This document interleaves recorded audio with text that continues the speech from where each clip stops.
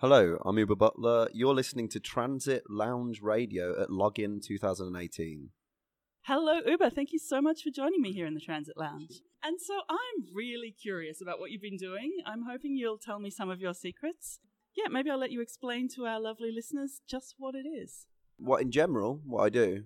Yeah. So I would guess you'd call me a journalist, maybe. I mean, I'm an idiot. Yeah, people know me for becoming a fashion designer, or setting up a fake restaurant, obviously, is the most renowned thing I've done. And yeah, I guess I just like treading those boards between reality and online. Find it fun. Bringing absurdism. I like jokes. I like funny things. I like putting food on my foot. It's fun.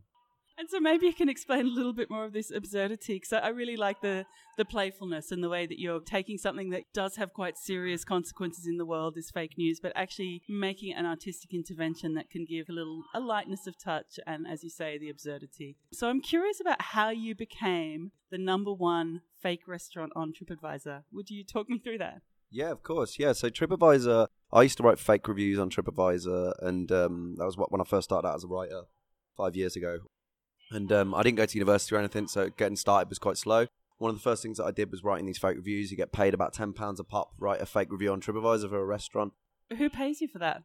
It's just like through third-party websites and things like that. The restaurant would pay. But yeah, so I started doing this, and it kind of made me see TripAdvisor as this false reality, but one that everyone completely trusted. Yeah, I kind of just thought how much of this is fake. You know, the reviews, I know some of those are fake. The reviewers, probably, maybe, yeah. Maybe bots or whatever, but the restaurant seemed unfakeable. And then a few years later, I came back to this idea and I thought, well, maybe it is fakeable. And then I spent 6 months after putting together getting it verified online, which you only need a name, an address, an email, and Can I ask, what was the name of your restaurant? it was the Shed at Dulwich, because I live in a shed in Dulwich and I have no imagination. That's really beautiful. It's like kind of art verite. And so how did you go about the process of, like, did people ring and make bookings? Were you sort of operating as if it really was a restaurant? And how did you build it up? Yeah, I mean, I set up all these things. I was getting all these fake reviews, all these people, my family and friends who I was making write with a certain manifesto of how to write an experience at the Shed. Yeah, it's basically got all these people reviewing, and we kind of climbed the first there's 18,000 restaurants in London. We climbed the first 2,000 really quick. At that point, then people started ringing real people, which was, you know, the internet is abstract, but this is like, wow, this phone is ringing and there are real humans. Talking in the terms of my mythology, you know, I'd written how to write a review and what an experience would feel like, and they're using these same terms, like, oh, well, can I have an appointment, you know, things like that. And can I ask you a little bit, like, what was in the manifesto? What sort of experience were you offering people?